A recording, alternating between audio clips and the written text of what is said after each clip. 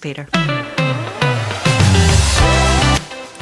Hello, I don't know if you've ever read a self-improvement book that's changed your life, maybe, but I know I have. Back in the day, authors such as Tony Robbins, Deepak Chopra, Dr. Phil, and a host of others conclusively proved that positive thinking could earn you millions at the cash registers.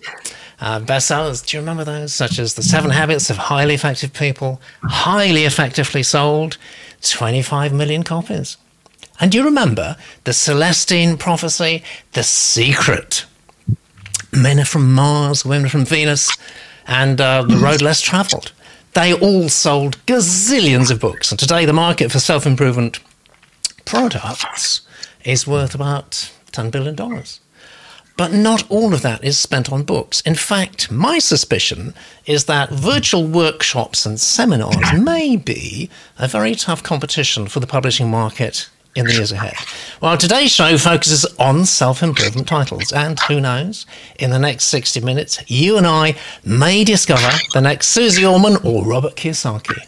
And on our panel this week, a very wonderful Tiffany Yates-Martin. And please welcome back the polymathically talented John Duffy. Hello. So, 5 authors with 5 submissions, 2 preternaturally talented special guests, 1 acutely adroit genius room. Countdown completed. Let the show begin.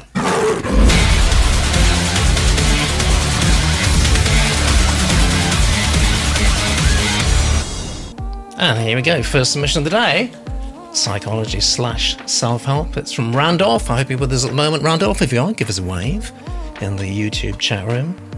Oh, and there's a QR code there too, so if you're keen to visit Randolph's website, just scan that and you can go straight to it. And this is Randolph's title, Guide for Aging Heroes, a 30-day voyage from ordinary to epic. Oh yes, I like that. And this is Randolph's blurb. In a world, I can't really say that without thinking Don LaFontaine, actually. In a world where half of the population is over 40, many are floundering and most are awash in misinformation. We wrestle with physical and mental health problems, the empty nest, moving towards retirement, relationship issues, and we struggle to find purpose and meaning.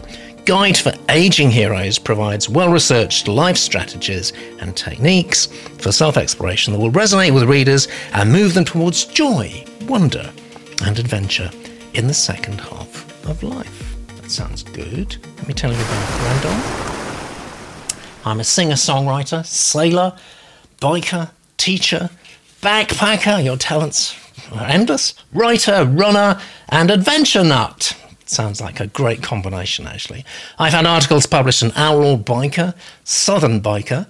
I wonder if those are mutually exclusive. One's mind wanders sometimes. And Mindful Living magazine.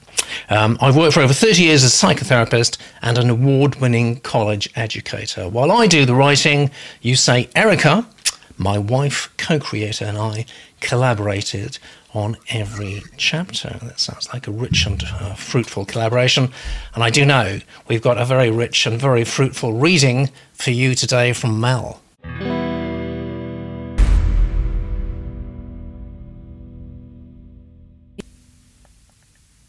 Guide for Aging Heroes, a 30-day voyage from ordinary to epic.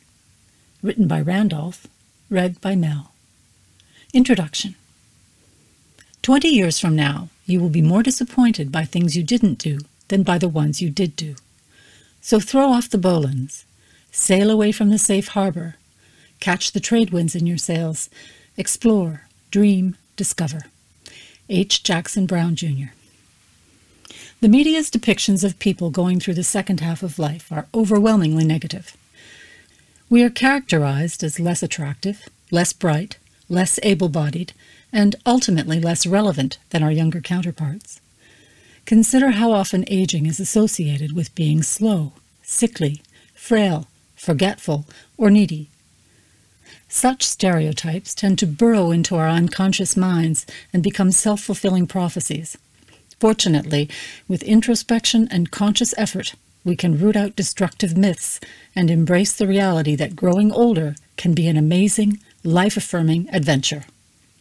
The difference between an aging hero and the average person can be captured in one word: courage. Heroes are defined by courage and nobility of character. Aging heroes have the mettle to rail against the confines of conventional attitudes. We embrace opportunities to create meaning in our lives and to improve the lives of others. Prisoners to the social constructs of modern culture are completely unaware that the key to freedom is always within reach. That key is the nerve to step out of assigned roles and to live authentically.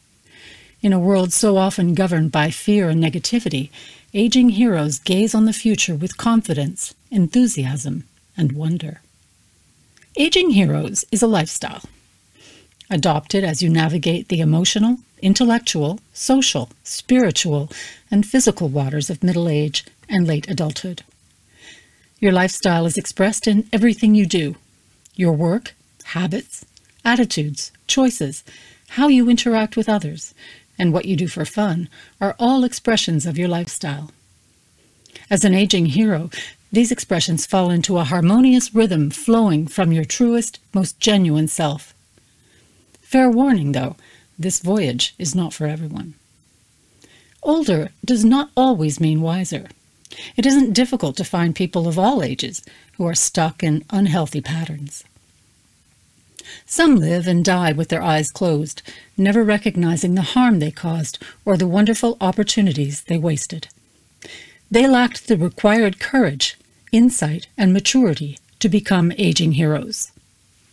All aging heroes are committed to moving beyond the status quo.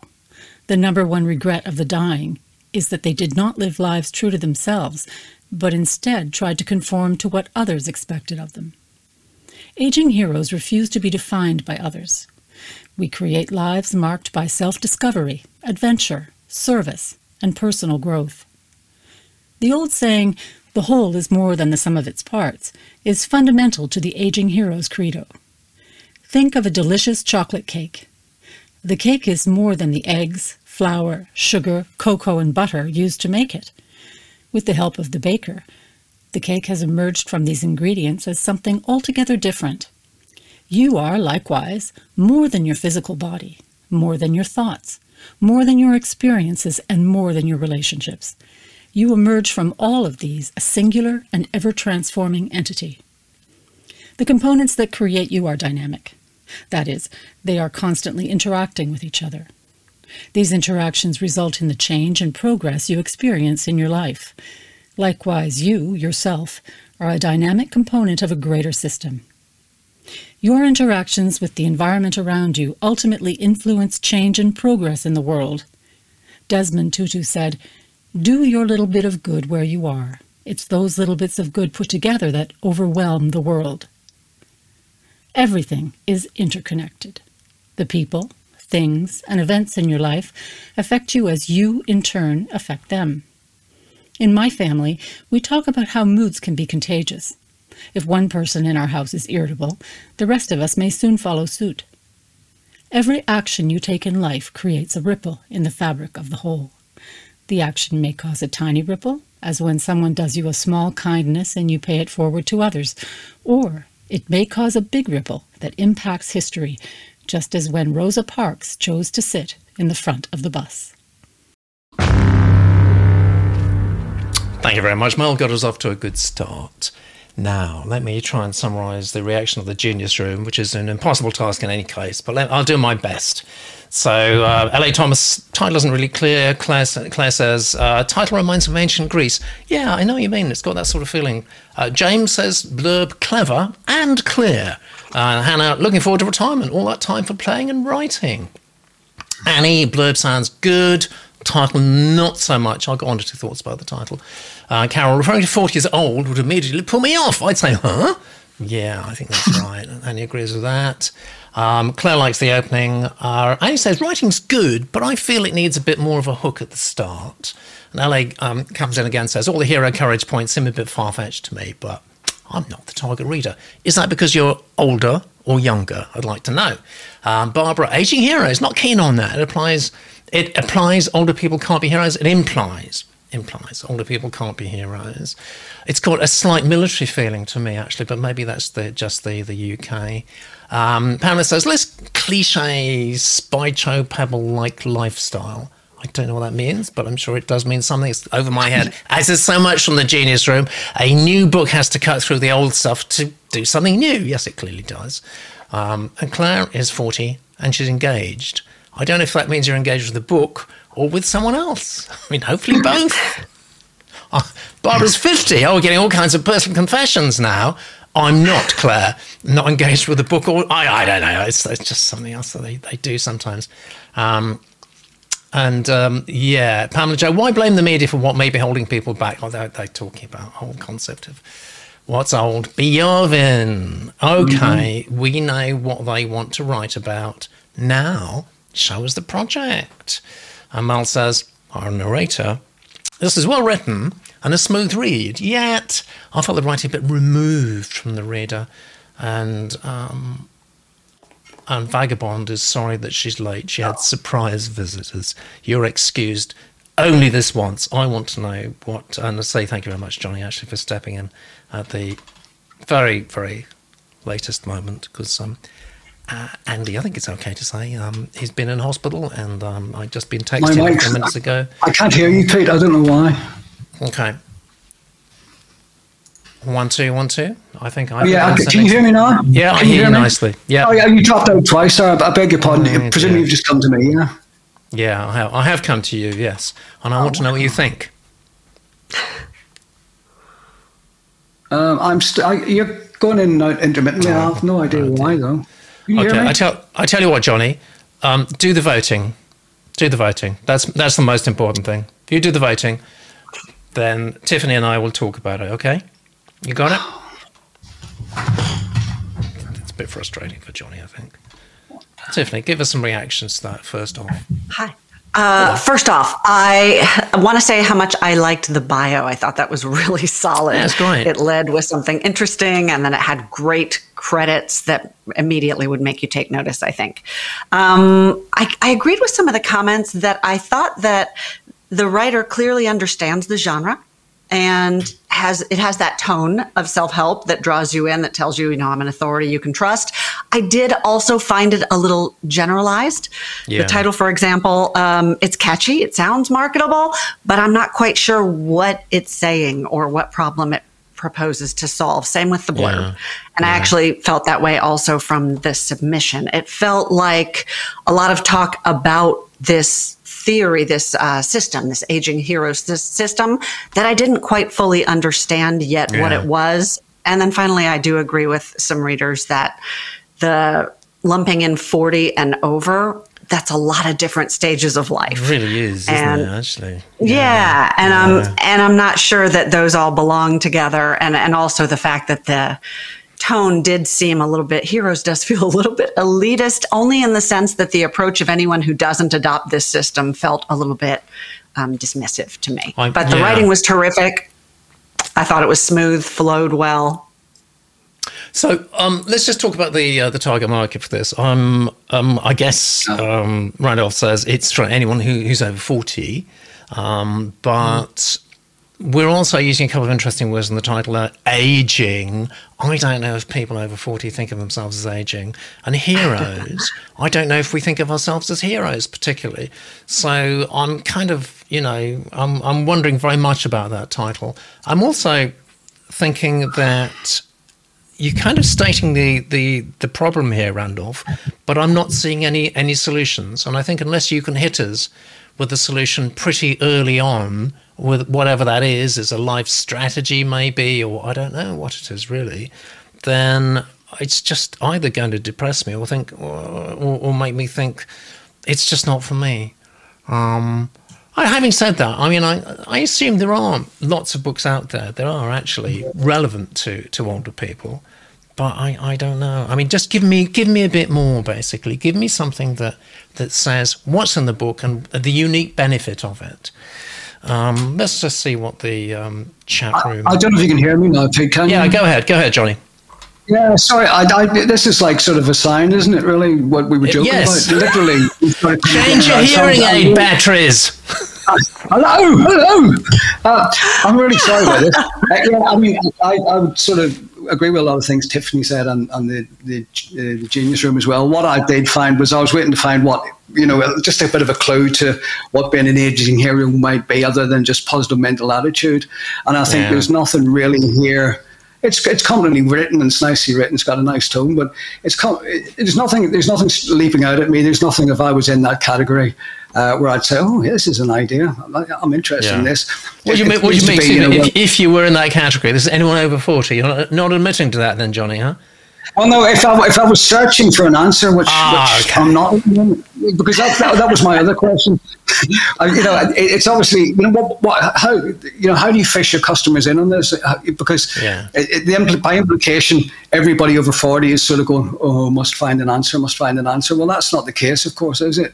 So, what's going to make that stand out on a bookshelf that you might happen to be in there and all of a sudden think, "Oh, that looks interesting," because at the moment we're having well-worn path. We've had a well-worn path and nothing to leap out at me, but nicely done nonetheless. Yeah. I think everyone felt the execution was pretty good, but I'm struggling. I love nonfiction.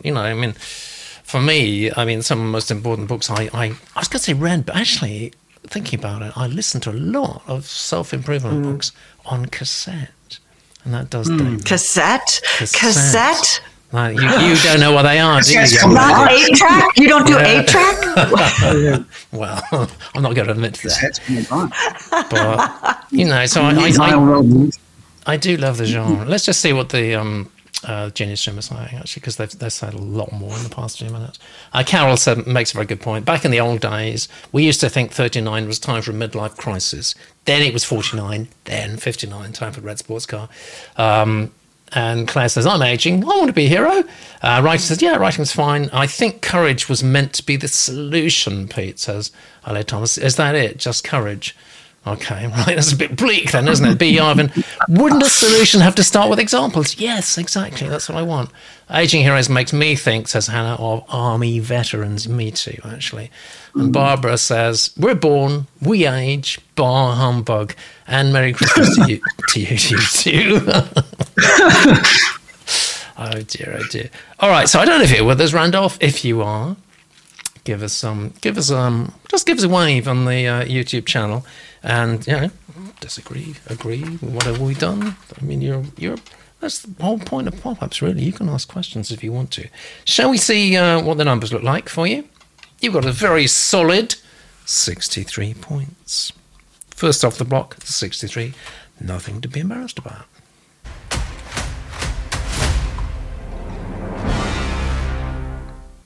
Yeah, thank you, Randolph. Thank you, Mel, for getting us off to a flying start there. Now it's Gregory's turn with non-fiction psychology / self-help. There's another quite long title, actually. Kintsugi. And we've got another semicolon in titles. Haven't asked Tiffany about that yet. I wonder if she's got strong feelings. I bet she has. Kintsugi. The art and science of survival. I've got an ampersand and parentheses. That's a long, complicated title. And recovery from trauma. All right. This is Gregory's blurb. One day this book will be referred to by those in the psychiatry, counselling and medical profession. Is that one profession or more? As the voice that jolted all thinking about mental health, recovery, and the fundamental attitude of all societies towards our most fundamental asset, children. There's no book quite like this. It's a story that must be heard if we are to progress as a species. This is not a frivolous entertainment book, a book everybody has a responsibility to read, big enough for you. I don't know if that's I don't know if you're getting at me there. I felt something quite vulnerable. I don't know if that's part of the blurb or it's a remarked Cox. Oh dear, might be. Yes. Let's tell everyone about you, Gregory. Someone who makes a powerful impact. This is about you. Someone who makes a powerful impact via presence alone. Wow. Charisma. I'm on a mission that's way bigger than me or any one person. This is not about my ego, being famous or making money. I've lived. Have the courage to read this book and do something about it. Well, if that's going to happen, then I can guarantee you this reading from Emily will enable it.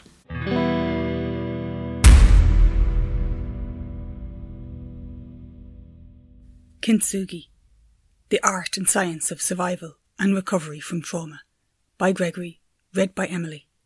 Prologue. Delhi in 1987. At the end of 2 years of travelling around Asia and India, I checked into a hostel. I paid a week in advance for a solitary hut on a roof. I'd been feeling unwell, but this was not unusual given my diet.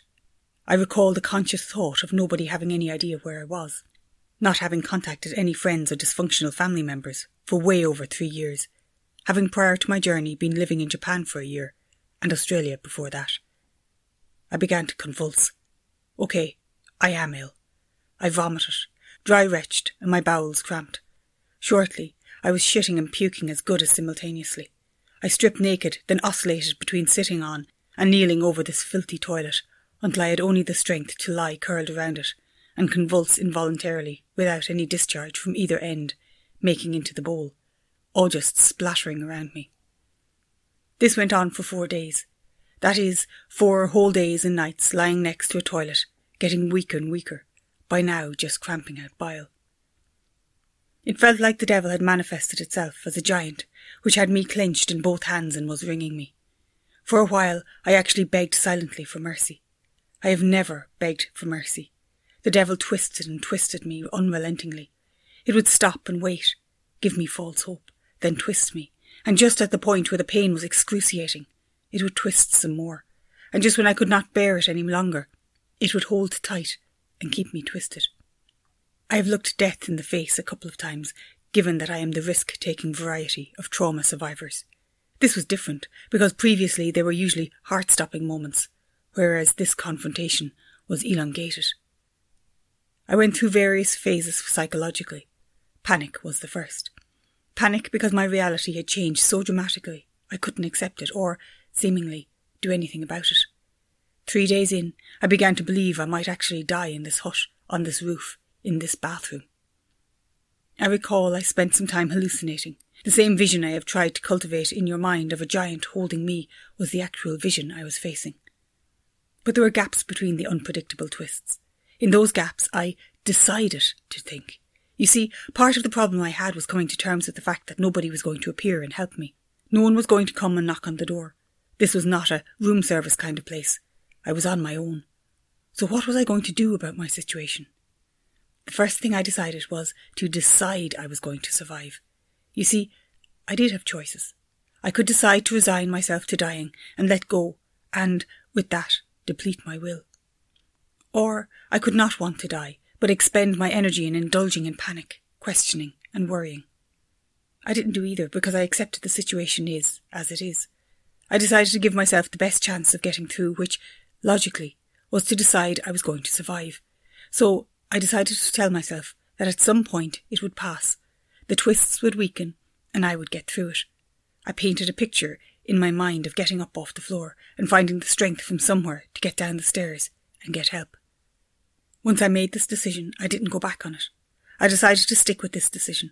It was a good one, the best one, the major physical benefit being that I didn't waste any energy panicking, and it is likely there were spiritual benefits aiding my recovery. Then I made a major pragmatic choice fairly early on. I manoeuvred my body as best I could so my mouth was not slumped near the floor, and with the back of my hand wiped away the puke so as not to intoxicate myself with the fumes.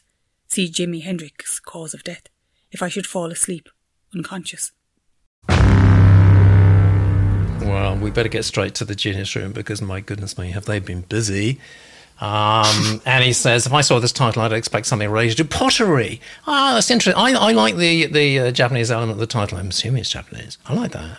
Books with a bit of Japanese in the title often do quite well, actually. So I'm going to give that good marks, despite the parentheses and stuff. So Pamela says, Vagabond and I would say your knife art does as much as any self-help book for the pain of life. Wow.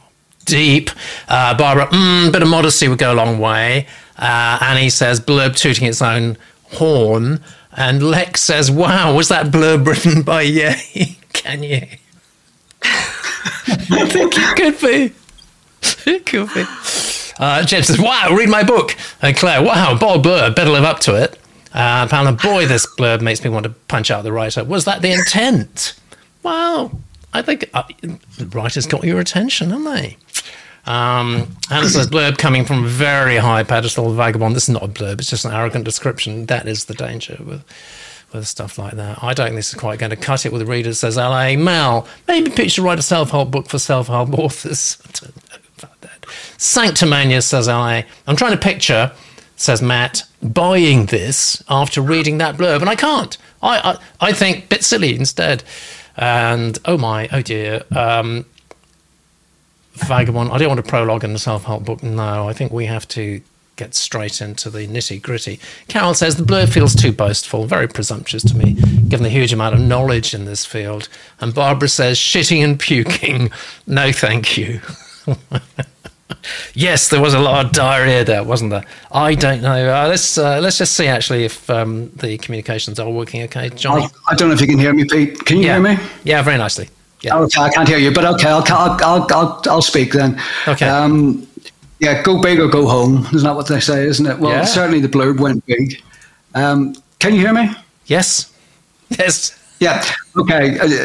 Yeah. Sorry. It's very disconcerting because I can't hear you guys not at all. Yeah. The blurb went big, but I don't really feel it delivered on the sort of the stuff at the start. I see what he was trying to do, grab our attention. I suppose he did. But then we went into an anecdote after that, and again. Okay, we didn't get to the end of the anecdote, but the end of the anecdote seemed to be saying overall, when he was in the depths of being in a really bad way, he thought, I'm going to get through this. And again, it goes back to the positive mental attitude aspect of self-help. And I think most of self-help I've encountered in my life, and I've done a lot of it through sales and stuff like that, is all about thinking positively. Don't you're a glass full guy, you're not a glass half empty guy, all that sort of stuff. And I think from that point of view, it is competently written again, but I'm struggling to see why I might want to buy that book. Yeah. Thank you, Johnny. Thank you. Thumbs up. We'll communicate in sign language for a bit. Just want to cut to the Genius Room and Emily, who was our narrator. We always want to hear from narrators because they see it slightly differently, of course. Emily says, as anyone knows me will attest, one of my areas of interest is bowel health.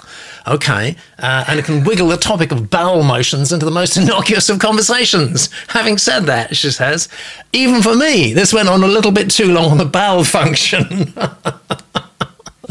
But it flowed well. I assume you're talking about the prose and other stuff, and was easy to read, and unsurprisingly, would read on. Right. Well, the question for you, of course, Tiffany, is would you read on? I have to point out that Mel made a comment that maybe this is the vomit draft, which I thought was kind of funny. Literally. So I agree with Johnny and with many of the geniuses that it's starting with bodily effluvium is a tough sell. It's also, it went on a bit long. And so even if you're going to talk about it, tell us, it was a great instinct to start with an anecdote. It draws us right in. But then give us a reason why we care about this. And I couldn't tell whether this was just like a really bad case of gastroenteritis. Like we need to know why this is important, and more important, how does it relate to your reader, and what pain point are you identifying in them? As for the blurb itself and the bio, be careful if you are focusing on the result or the effect that your story is going, or that your manuscript is going to have, rather than the content of it, rather than what you are addressing. You don't give the reader anything to engage in. And in fact, as many of the geniuses point out, I think we should take a step back. Wow. Was that the gong? Did I just get played off? I don't know what it was, actually. I'm just reading the Genius Room, and you've actually been given marks, Tiffany, by Pamela Joe, who's given you points for bodily effluvia, I think, for the terminology. Yes, which is very nice. And anytime one can bring that up. Well, quite, yes. No USP here, I'm afraid, says Annie, other than funny blurb and bio. And Lex, I'm just trying to find Lex. Oh, there's so much here. We could spend like 10 minutes going through everything that the geniuses have I've come up with. What does Lex says? Starts a new self-help book, says Lex, dealing with the trauma of technical difficulties on pop-ups week after week. Well, it does happen sometimes. We do it live. We live on the edge, whatever. By Lex, quite, yeah. Are you actually hearing us, Johnny? Yeah, just again, Pete, but my software keeps on. I've just discovered my software is turning my monitor off. I don't know why at the moment. Wow. I should be able to rectify it if it goes again. Sorry, but if there was a screaming feedback and howl a few minutes ago, that was me. Oh, that was you, was it? I thought someone was attempting an exorcism or something. Listen, I'm putting this down to the Warminster curse. Yeah, nothing to do with Warminster. Everything's working fine down here. Thank you very much. Yeah. We call it the Reading curse, I think. Okay, so let's look at the numbers on that. I think all the numbers are in. Let's just check that Johnny's numbers have come through, and indeed they have. You didn't like the blur. Oh crap! Did I do it? We'll find out. Yes, you did. Yes, you did. Thank you very much. And that means we've got an overall number. Oh, not very good. Not very good, 45. Well, I tell you what I think it is, Gregory. I think it's the partially the blur, but also the bio, actually. And obviously some people in the Genius Room didn't relate to the violent diarrhea stories, so you have divided people. But I quite like books that do produce this. They get talked about at least. But more seriously, you're talking. What you're saying. Final word from me on this. You're talking about our most fundamental asset, children. Yes, good, very interesting. I don't see how that relates at all to the start of the book. You've got something really important Kids to say. do have a lot of bodily effluvia. Well, that's true. Yes, okay. Point made. Good. Let's. I tell you what I want to do now. Actually, before we look at the next submission, I just want to ask. I want to ask Tiffany something. Tiffany, I hear you're doing something rather interesting in a few days' time. Yeah? You are a sleuth, sir. Oh, You managed to dig up the most interesting things. I am. Yeah. I'm doing a free panel with a literary agent, Andrea Hurst, who is also an editor, and one of the founding editors of Lake Union Publishing, Jody Warshaw, who's also an editor now freelance, and Did me. you say, and let me just interrupt you. Did you say free? Free. Well, Yes, that's very it's just good. a resource for authors. If you have a finished manuscript and you want to know what to do with it next, we've got every perspective. So thank you so much for sharing that. Not at all. That's Tuesday, December 6th. Tuesday, December. That's next Tuesday. This coming, yeah. And it This will coming also Tuesday, be... yeah. It'll be live broadcast on my YouTube channel for those of you who are in a different time zone who may have trouble with the time it's going to be there. But if you're there live, there's a Q&A. Fantastic. So from first draft to published book, editor, agent, and publisher, and a supposed nano panel of experts. So are you going to be taking questions? We are. On the YouTube chat or something like that? We'll have, during the live webinar, there will be questions for everyone who is in the actual room, and then all of it will be broadcast on YouTube. Okay. And who is it actually focused? Sorry, we've got a bit of lag going on. Who's it focused to? The person who's already got a complete manuscript or what? Yeah, any author who has typed the end, whether in Nano or any other time, if you just would like to hear from some experts on best practices for revising and editing and querying and submitting to publishers or self-publishing, any questions you have from finishing your draft on. That's fantastic. And it's free. Thanks. Yeah? Free. Brilliant. Okay, go to the link there. You've still got a few seats left, have you? Yeah, we do. Fantastic. Thank you, Tiffany. Thank you for sharing that. Here we go. We have got a little bit of lag going on, but you know what? We're just going to soldier on. And this is an interesting submission from Bizad, spirituality / science / self-help, and it's called Gyan Yoga, the Path of Knowledge. This is Bizad's blurb. We're on the verge of a wonderful evolutionary transformation. Each of us has the potential to become highly individuated. What does that mean? Please tell me. A person is... Oh, you are going to tell me. That's great. A person is individuated to the degree that they are aware of the feelings elicited within them by the physical postures and mental modes they hold. Okay. Oh, you kind of lost me a bit there. Mental models are representations of the world that we hold in our mind. Fair enough. Critical thinking is a set of heuristics that help us to identify whether the feeling of logic is being elicited. Okay, so I'm scratching my head about that. It's possibly gone over my head, actually, but that's just... I'm an ordinary agent, really. Let me tell everybody about you while I'm still looking at that. Bizad holds a bachelor's and master's in pure mathematics. I knew it. He does make sense, your blurb. It's just that I don't understand it. He also holds a master's, very good, two masters in mathematical modelling and computational science. He's worked as a data scientist and consultant over the last 5 years. Bizad has served as the lead data scientist for multiple organisations and has successfully architected artificial intelligence platforms for those organisations. I'm a bit scared by AI, actually. I hope it's not your fault. Anyway, okay. While I'm scratching my head over that blurb and trying to understand it, I'm going to ask Martin to give it his very best narration for you.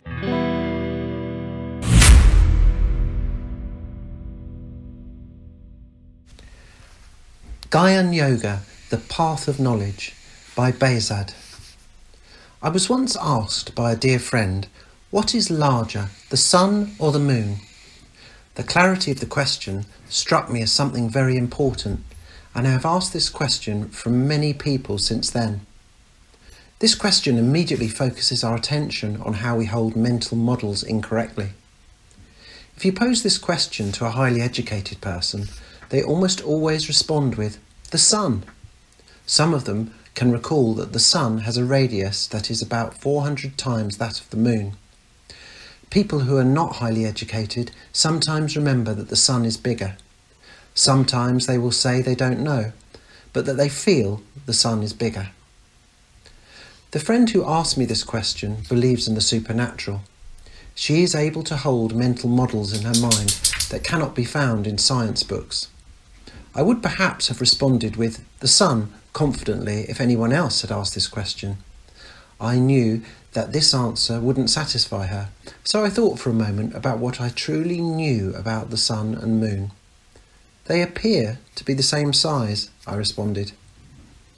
If someone replies with the sun, you can then tell them they appear to be the same size.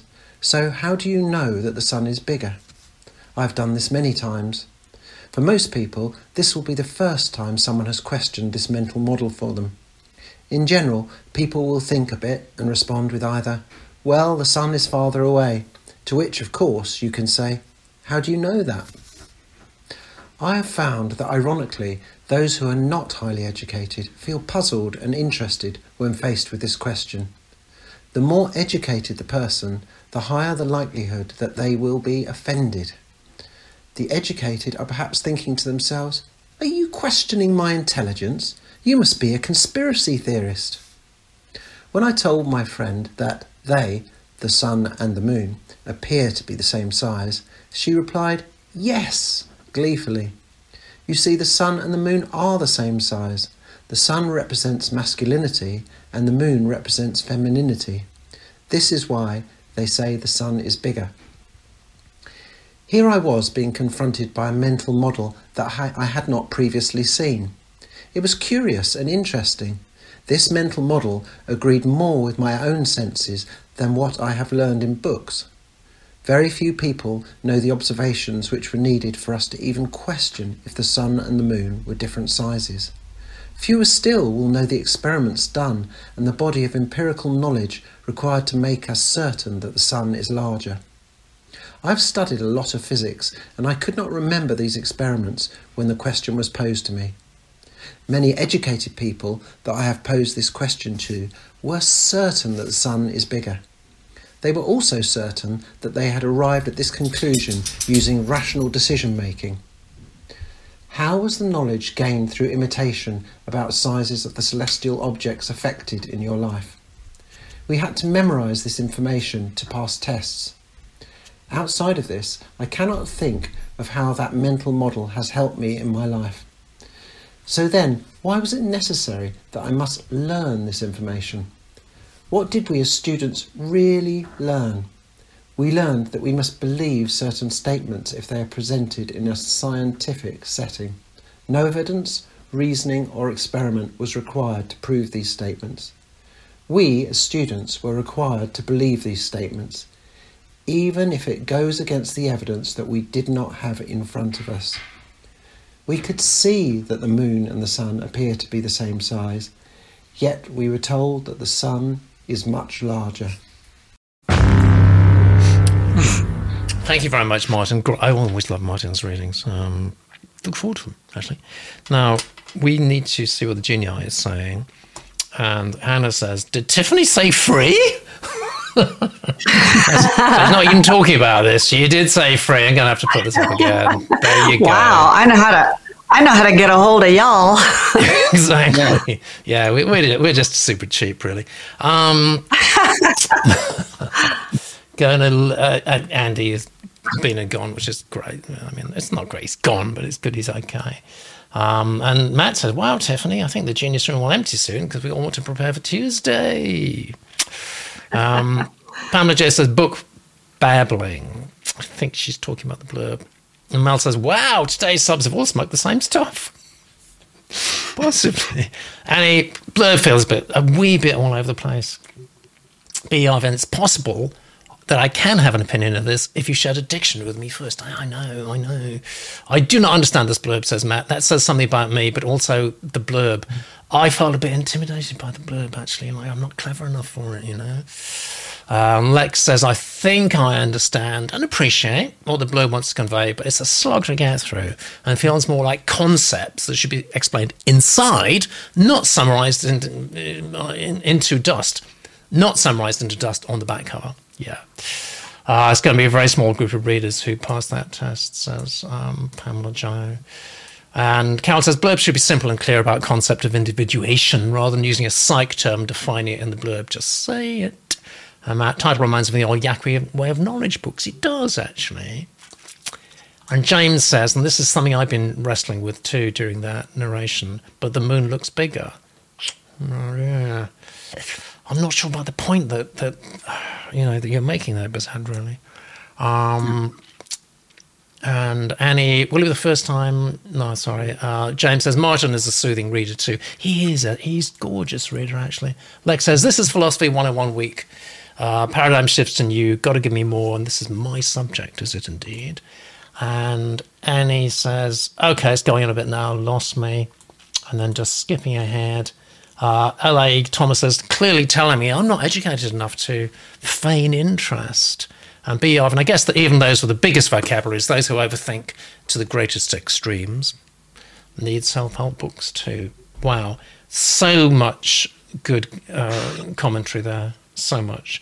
And if you are with us at the moment, or if you're watching, a lot of people, it's kind of sad really, but a lot of authors can't join us live because they're too nervous.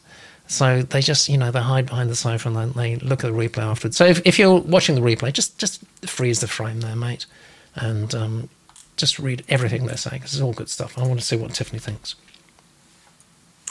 So I agree with the comments about the blurb, but the blurb's job is to entice us to want to read it and to let us know what we're going to read. And this felt a little vague to me, and it felt very dry, as someone pointed out. As soon as you've got the word heuristic in there, a lot of readers are going to just we all made a comment about the tone of it, and you want to draw your reader in, not put us off, even if we're put off because we don't think we're smart enough for the story, for the book.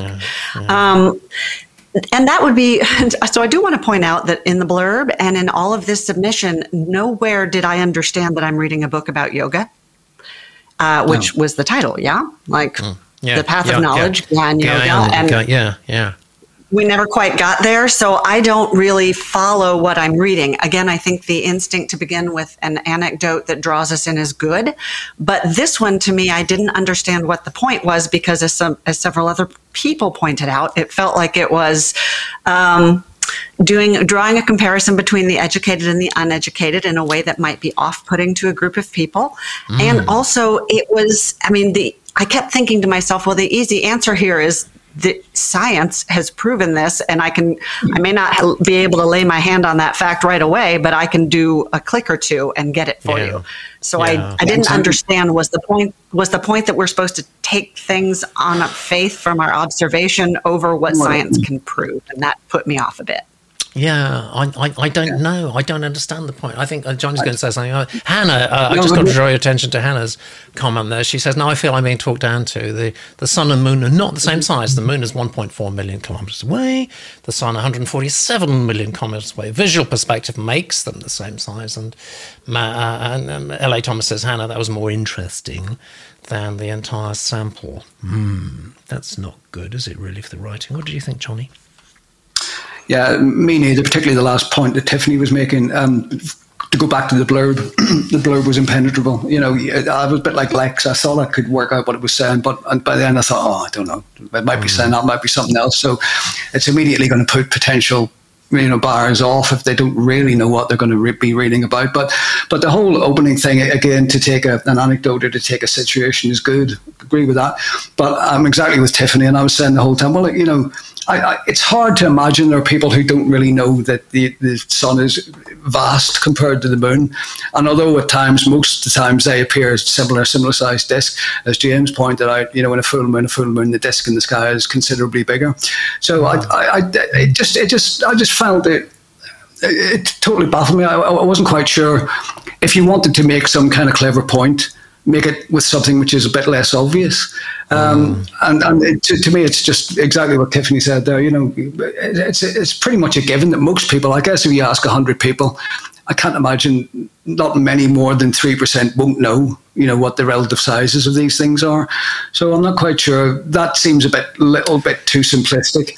And also I would chime with what the others are saying also, to differentiate between uneducated / educated people is a bit jarring for people as well. Yeah. And that may be just as kind of a miswording, for want of a better word, like which I've just done. I can't think of the word I want, but they could have chosen a better word, perhaps. Yes, I think that's so true. I'm sorry, Johnny. I'm not sure how much you're actually hearing me, but I don't think that was Bezad's intention at all.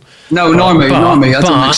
I agree. And speaking as someone who was entirely educated, really, by reading. I never went to university. Books were my essential education. Yeah. I don't want to feel that that a line is being drawn there. I'm on the wrong side of it. I'm sure that's not the author's intention, but it does seem to be coming over a bit. And yeah, there was no. Can we please take? Go on, Tiffany. Can we take a moment to appreciate the comment that Matt Show made that he would like to note that we are not supposed to look directly at the sun. Yes. Oh yeah. Excellent. Yeah. That's quite an important warning, isn't it? Actually, yeah. And I think Barbara made a very prescient point that everyone knows the moon's made of cheese. Quite, and she also says, yes, that is very true. But she also says self-help needs to focus on the reader and how to make their life better. It's not about the author. That's very true.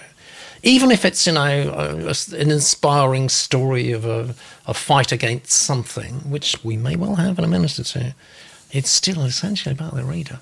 It's still about the reader. All right, let's look at the numbers. 52, Bezad, 52.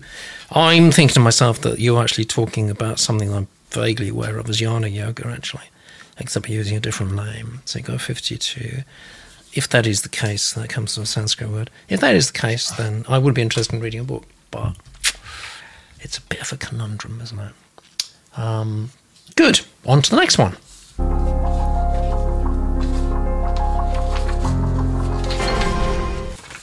And this has got a very punchy title. Can't get better than one word title, can you? Warrior. Oh, but then we've got a very long genre. Non-fiction, biography, memoir, LGBTQ, self-help, spiritual common disability, travel, culture. All right. Ticking all the boxes there. Thank you very much, Sean. We've got a website as well there too from you. And this is the blurb. It's an autobiography / memoir book based around my life-changing journey to Southeast Asia, which stripped me of the life I once knew. I faced a journey to grow spiritually, heal past wounds, and rebirth myself to a higher plane. The journey deepens when I return to the UK, having to face the most horrific events that lie ahead. Warrior is based on real-life events with a twist. A carefully carved self-help book offering spiritual teachings and practical advice. Let me tell everyone about you, Sharm. Here's a bit about me since I've written Warrior. That's what we want. I'm currently the founder and creative arts director of New Age Creativity since November 2020. A songwriter. So many of our authors are songwriters, actually. Winner of Lost Mouth, of course, was a jazzist. Motivational speaker and author. Born in Worcestershire, UK. Have lived in Birmingham for many years, also lived and travelled to many places in the world. I provide workshops for students worldwide, combining well-being and performing arts through music, dance and drama. These workshops allow us to reach out to students through motivational talks, which is a great platform to promote my book. Yes, it is, very much so, actually. Yeah, if you're doing that, then you absolutely need to have some books to sell. It's a great platform. After collaborating as a songwriting creator, also collaborating as a songwriter and creator with signed artists, was inspired to write Warrior during COVID. So many people were. Since 2018, when I was diagnosed with myasthenia gravis. Well, that's a tough break. I'm sorry to hear that. But I'm happy to say we've got a great reading from Hannah.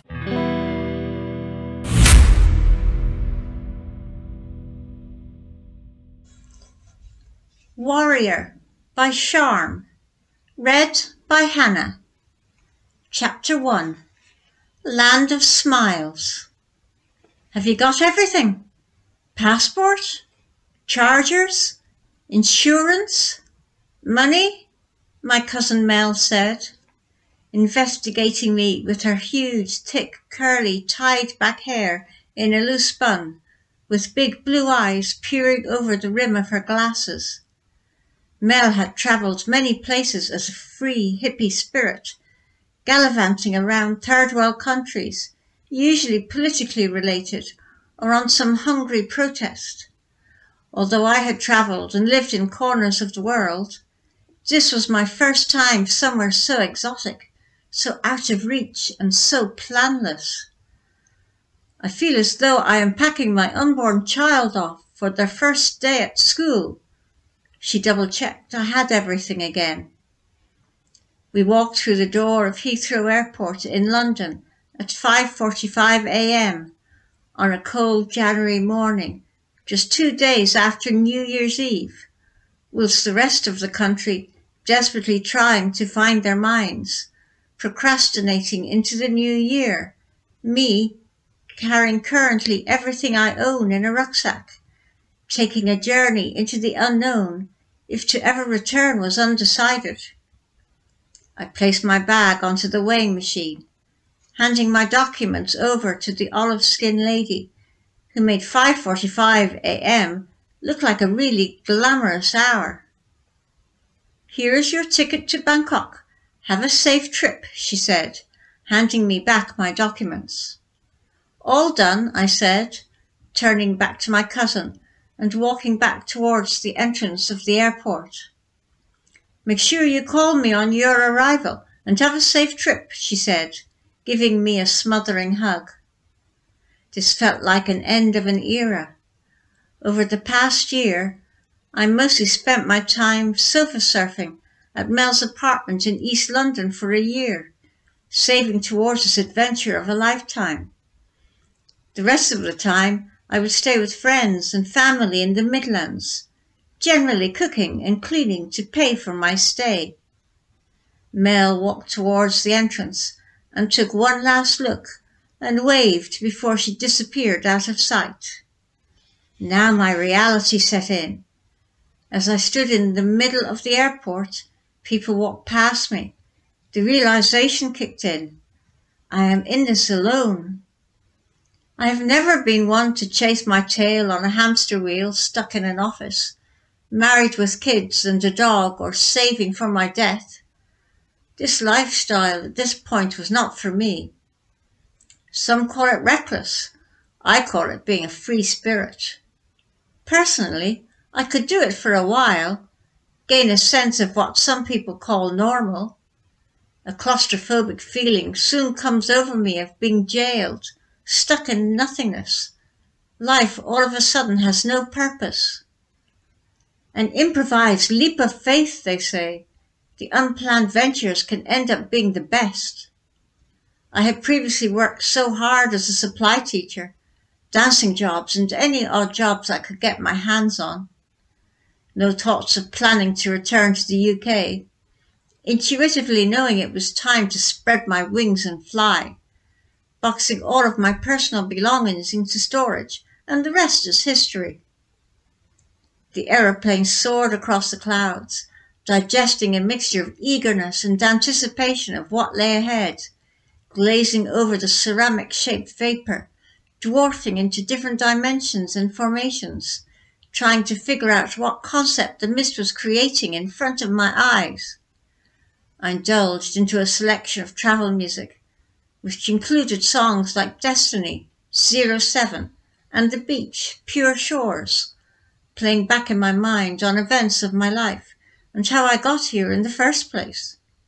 I was brought up and raised by my nan, having immense support with whatever I chose to do. She encouraged me through my passion for the performing arts, which led me to achieve extraordinary projects.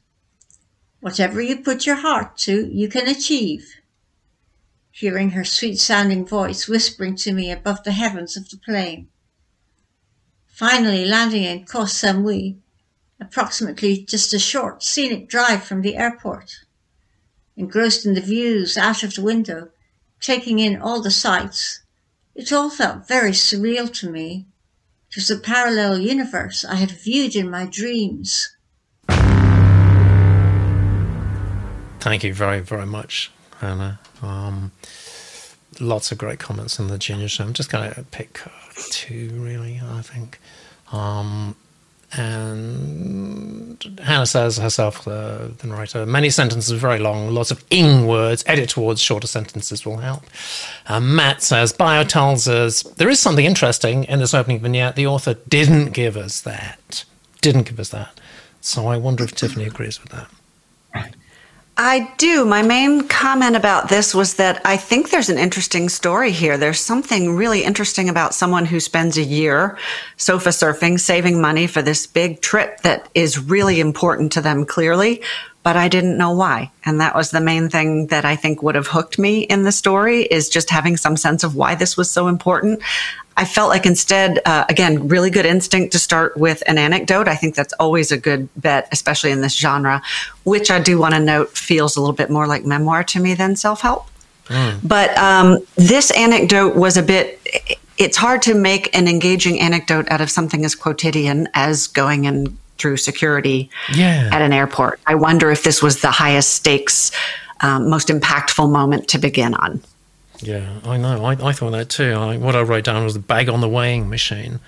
I don't want to know about it, unless it's got some significance. I mean, you're telling us everything. If this was a key moment. Yeah, exactly. Yeah. Right. And I feel that there was some work that might be done, and this is mechanical, but craft is important as far as usage and grammar, and that can be something that makes a submission a little bit hard for readers to engage with. So that's worth looking into. Thank you very much, Tiffany. Johnny? Yeah, I would agree with a lot of that. Again, it's a tough gig, I think, writing a memoir, because I think it does allude to itself being a memoir and self-help as well.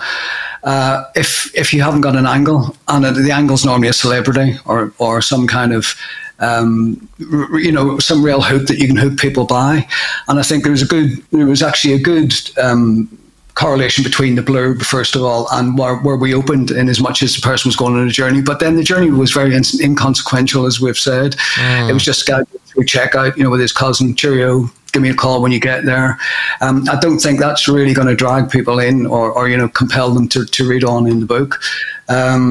So we didn't really get a hint of what the actual, where we were heading to, not the place, but where we were heading to and what the purpose of this story, was going to be in the context of what the book's meant to be about. So I found it it just meandered a little, and it was just a very simple story of somebody going through an airport or an incident of somebody going through an airport that's not going to grab people. I wouldn't have thought. Yeah. Our feeling is that, there you go, you've got a fan there. Mel, love how Johnny always gets the crux of the problem. And actually, I think Tiffany's got a fan too. Pamela J says, bingo, quotidian. Yes, I noticed that. You snuck that quotidian in there, but I don't think we didn't notice. Tiffany wins the internet. You've just won the whole internet. I don't know if you'd want it, really, but...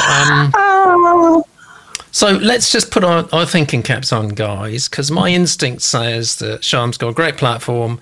They're very much used to going out and engaging with people, which is what publishers look for, really, in commercial prospects. They've lived, they've loved. There is this aspect of triumph through adversity. So there's some interesting, ingredients here. What's our best advice, Tiffany? First, I did like the bio, and it's great that you have these contacts and pointed them out, Sharm. I think that the title is a little generic. I like it because it has impact, but I didn't understand it could be almost any genre, and it could be about almost anything. You know what we need, Peter? We need a colon here with a subtitle. Yeah, we and do. That would help us understand. Every title needs that, doesn't it? Oh, dear. And I would find a key moment, like the moment that you decided to take this trip and why, or the most impactful moment you had. Give us something that shows us a turning point or a choice point or something that was more engaging than just getting on the plane to go. I'm not sure starting chronologically is the best hook. It's not. So what we're talking about is, I just wonder whether Sharm just started writing, actually, without any forethought and without any planning. So the first thing... This is an early draft, you mean? Yeah, possibly, actually. Yeah. It feels like that. So we're saying get your material organised and take... this is one of the great things books can do. They can take you on extraordinary journeys that you will never go on in any other way. They can allow you to live in other people's shoes and just see what life is like for them. And, you can live many lifetimes through reading books. So make sure you're putting this all up front and, you're taking the reader by the hand and just showing us stuff that never in a million lives are we going to experience ourselves. I think you've just got to focus on that. But I have an instinct. There is something really strong there. Let's look at the numbers. Yeah. You got a 53 so far. And knowing a little bit about you through your blurb, Sharm, I guess that you're not going to leave it there. You're going to keep going.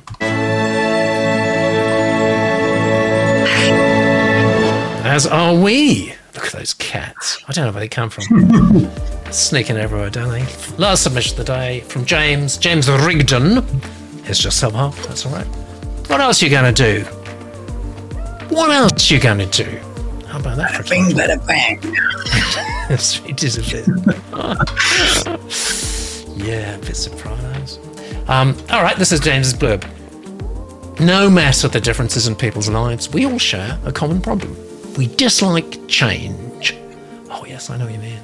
Hamlet expressed this when he said, it was the fear of the unknown that, quote, makes us rather bear those ills we have than fly to others that we know not of. Yes, so that's it. I don't know that quote. It's a good quote. We are adverse to change, even while life makes us miserable. This book is about learning how to change that practice. About James. I spent 12 years in professional politics, working with and running campaigns from local races in the Twin Cities, to a statewide campaign in California, and even nationwide for Joe Biden in 2015. I trained literally thousands of staffers, interns, and volunteers across the nation. I've also made plenty of lousy decisions in my life due in no small part to my inability to realise the need for change, both in the way I view life and how I handle major events. That's where this book comes from. 3 failed marriages. Oh dear, sorry about that. A lot of bad choices made. Oh God. On the basis of fear of change. Yeah, I can identify with that. And a slew of other personal disasters all led me down this path for personal growth. And it's being read by a very up-and-coming young narrator of ours called Johnny.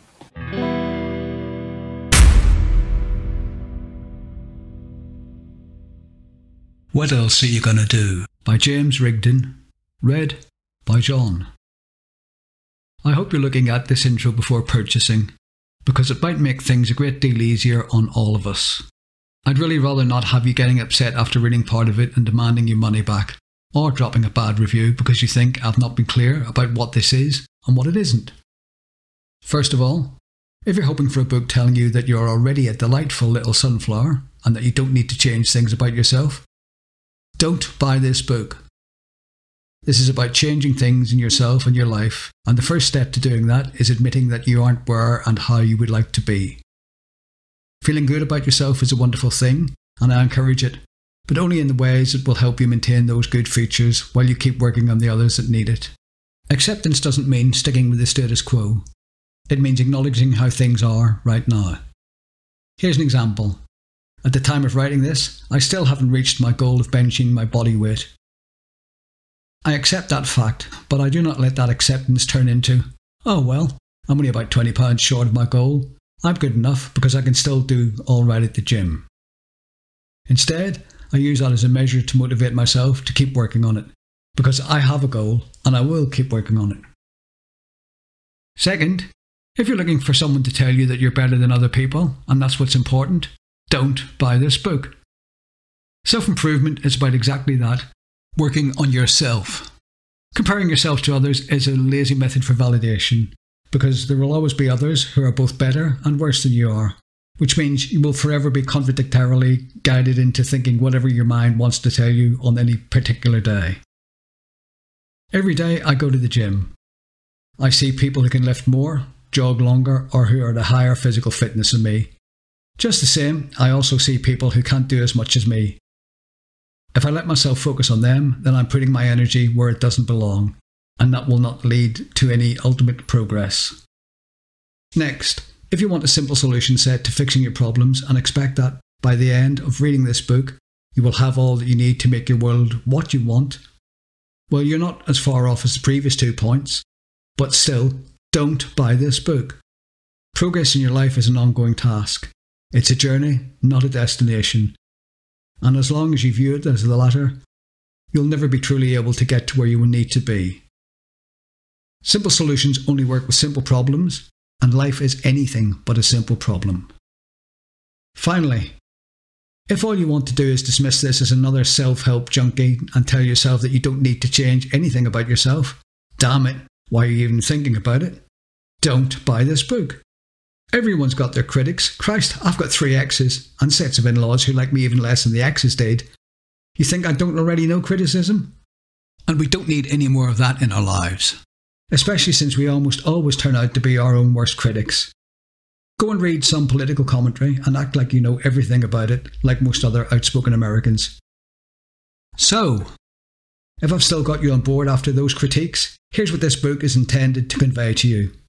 It breaks down into 5 simple stages.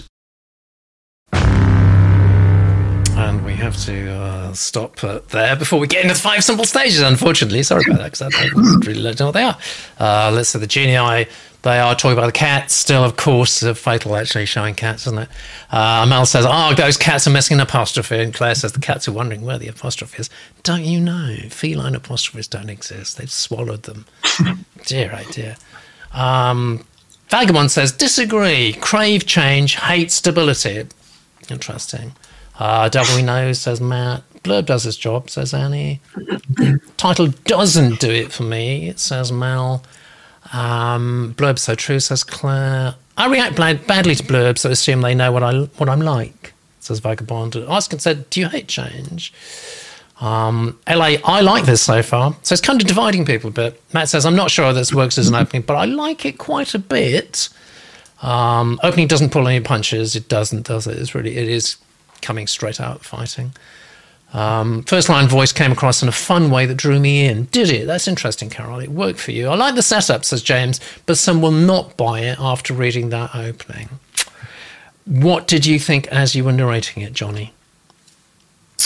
I thought, out of all the submissions here we've had tonight, hearing them all, this one's got a bit of voice to it. You know, it's got some writing voice to it. So that can draw people in, and you can see from the comments in the Genius Room that it divides people as well.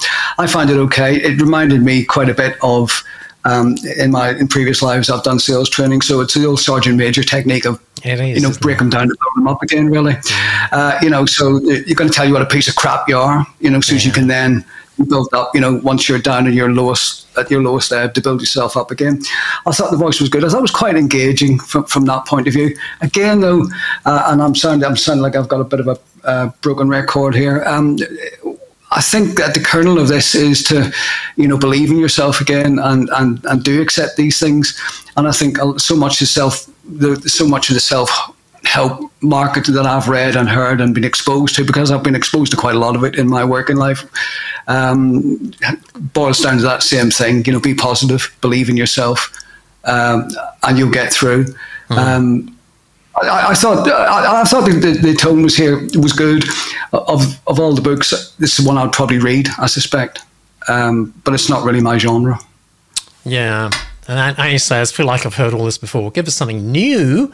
And actually, yeah, it does. It reminds me of some of the business books, way back in the distant past. Tom Peters was thriving on chaos, didn't he? I remember Dale Carnegie. Yeah, well, I think that is going back a long way, actually. That is. Well, it's the first part of the 20th century. Somebody told me about that. Yeah, it's anecdotal, that one. Yeah. Thing is, I'm going to keep my thoughts to myself for a moment. Not sure about the stuff, says Barbara, about buying the book. It would tempt me to say, well, fine, I won't buy it then. Give people the option to say, no, they will. It's like saying, don't buy it. It was indeed, Tiffany, a confrontational tone our author has taken here. Is that a good idea or a risky strategy? Well, I noted that it felt a little combative to me. I did like the tone. I liked the chattiness of it. I even liked the tone of the title, although I didn't know what it was going to be about. And then the blurb told me what it was going to be about, but I was sort of laughing because it said, we all hate change. Now let me teach you how to change. Yes. And so initially I'm like, well, I just admitted that I hate that, so I don't want to do that. And then you tell me all the reasons why I shouldn't read your book. And now at this point, I may put it down, because by the time we get to what I really wanted to hear was these five prongs of approach that you have, I didn't, by that point, I might not have gotten that far. It went on for a long time telling me why not to buy it. Yeah. I also took a little issue, as somebody said in the Genius Room, that not everybody does fear change. And so you make this assumption that we do. And I don't know that will resonate with everyone. Yeah. And then you start, the other thing about the combative approach is you're also, all of these prongs are things that people who like self-help, they're already probably in that mindset. We already know we're not a special sunflower that's perfect. We're reading self-help because we know that. And we already know not to expect miracles. And we know all of these things. So it felt to me like maybe not quite geared toward the audience likely to pick up this book. That is, I think you've absolutely put your finger on what potentially at the moment in its current incarnation, James, is a fatal flaw. Because if you go back to Tom Peters' book, Thriving on Chaos, I think it was Thriving on Chaos, wasn't it? Something very similar to that. It didn't scare people. It said, life is, things are going to be chaotic. They're going to even worse, but there's a way for you to thrive. And that was kind of encouraged me out of my shell a bit, But this is just, I felt I was slapped in the face here, actually. You don't like change, do you? You nasty little reader. Just, okay, sorry. Have I disappointed you? Inviting people not to buy it. It's a risky strategy, inviting people not to buy your book, because they'll say, okay, I won't buy it then. So it's that's the thing. It is that. There is that as well. It leaves itself open for, that kind of put down. Yeah, I think so. Let's just try to summarise. Genius Room, so good today. It's so productive. My God. Matt just said, great point, Tiffany. The opening paragraph is nice and voicey, but then it hits what we will get from the book. Show change is good in a kind of loving, safe way, says Barbara. That's right, actually. The zeitgeist at the moment, almost, is it just me? Or I need your collective wisdom on this, right? Because if I am turning into an old fart, I trust you to tell me, right? But so too late, I'm there already. Well, you take on to no one. But it's just, I just think, actually, you know, everything out there at the moment is horrible. You know, and you read the news, it's all bad news. It's dreadful stuff happening to people over which I have no control at all. And it is change, but it's pretty nasty change going on. So do I need, what does that make me do? I guess it makes me come back into my little hermit crab shell. Is publishing the right, you know, aware of that? Is publishing the right medium to be talking about change? Or is it, I got a feeling actually that what a lot of us are doing at the moment is just reading comfortable things, you know, going back a few decades, maybe more than that, you know, reading cozy crime, for example. Yeah. What do you think, Tiffany? Well, I mean, as you point out, the world is changing, and if we are feeling uncomfortable with that, the self-help and I read a lot of self-help, y'all. The self-help that gets me most excited is when I open the book and right from the beginning, I see how I can fix my problem. Yes. And if the problem is I fear change, then give me some reason to think that you're going to help me be more comfortable with that. Because as you said, Peter, that's desperately what I want right now. So I do think there's some topicality here that could be very appealing, but you have to don't tell us why not to buy the book. Tell us why this book, while it may not fix everything, is going to make our lives a little better and easier right now. Thank you. And Pamela says, you are a rector, Pete. This is an in-joke. Well, I can't get any more old far than that. I expect Agatha Christie to drop in any day with some sparkling cyanide, no doubt. Thank you, guys. Anything further to say, Johnny? No, I would agree with that, with what Tiffany was saying. Certainly, and I think current society is very combative and very confrontational, and I think that spills into so many things. You know, looking at politics is very polarized, as opposed to, you know, there seems to be no middle ground. You're either one thing or the other, and there's a lot of bitterness has crept into it now as well. Not only just, you know, mild disagreement, is getting quite angry and quite nasty. And if you look at, you know, a lot of social media, it's going that way as well. And we just live in a progressively more agitated, more bad-tempered, more opinionated world, and people aren't prepared to give and take. Well, we're all living in our own bubbles, aren't we? And what the internet is doing is sort of feeding back our own views, prejudices, and opinions to others. But we're not having that strange sort of discourse with other people. We just sort of we either avoid them, or when we do have them, it sort of turns nasty, really. Yeah, it's terrible. Yeah. So let me, Alexa's just said something. I'm going to try and quote that to you. So this week we've learned that self-help books need to be written by have all of the genres, mention bodily effluvia, and tell you not to read them. See you next week. A very good summary of the show. Perfect question. It totally is, actually, isn't it? Let's look at the final scorecard. And it looks to me that doesn't often happen, actually, but our first submission of the day, Guide for Aging Heroes, it looks as if that is actually the winner this week. Am I right? Because I sometimes get my maths wrong. Yeah, looks like it. Thank you, Johnny. The computer never lies, and it does mean that you, Randolph.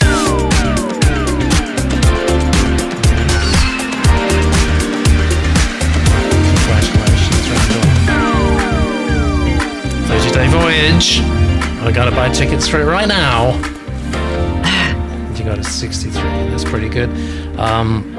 What's even better than the 63, of course, is our panel. I want to say thank you very much, Johnny, for stepping in at the very last moment, covering for Andy. How about the Gremlins? Yeah, he made an appearance actually in the Genius Room, so he's okay. We know that he's had a little bit of medical stuff. But he did come in to wave at everyone, and that was very nice. Put our minds at rest a little bit. But thank you for covering. And what can I say, Tiffany? Your second appearance, you just get more and more magnificent each time you appear on Pop-Ups. What's your secret? I think I'm inspired by you. Oh, how's that for sucking up? You like that? That's amazing. You know what? Because you said that one more time. Oh, yes. It's free, guys. It's the magic F word. It's free. And with that, I think we're going to say good night. God bless. Thanks for joining us, and do it again next week. Hit it! All young men with suits and ties, just sitting in the crowd smoking big cigars. I hope you're ready for what's coming now. I'm the one on the lady that will bring it down.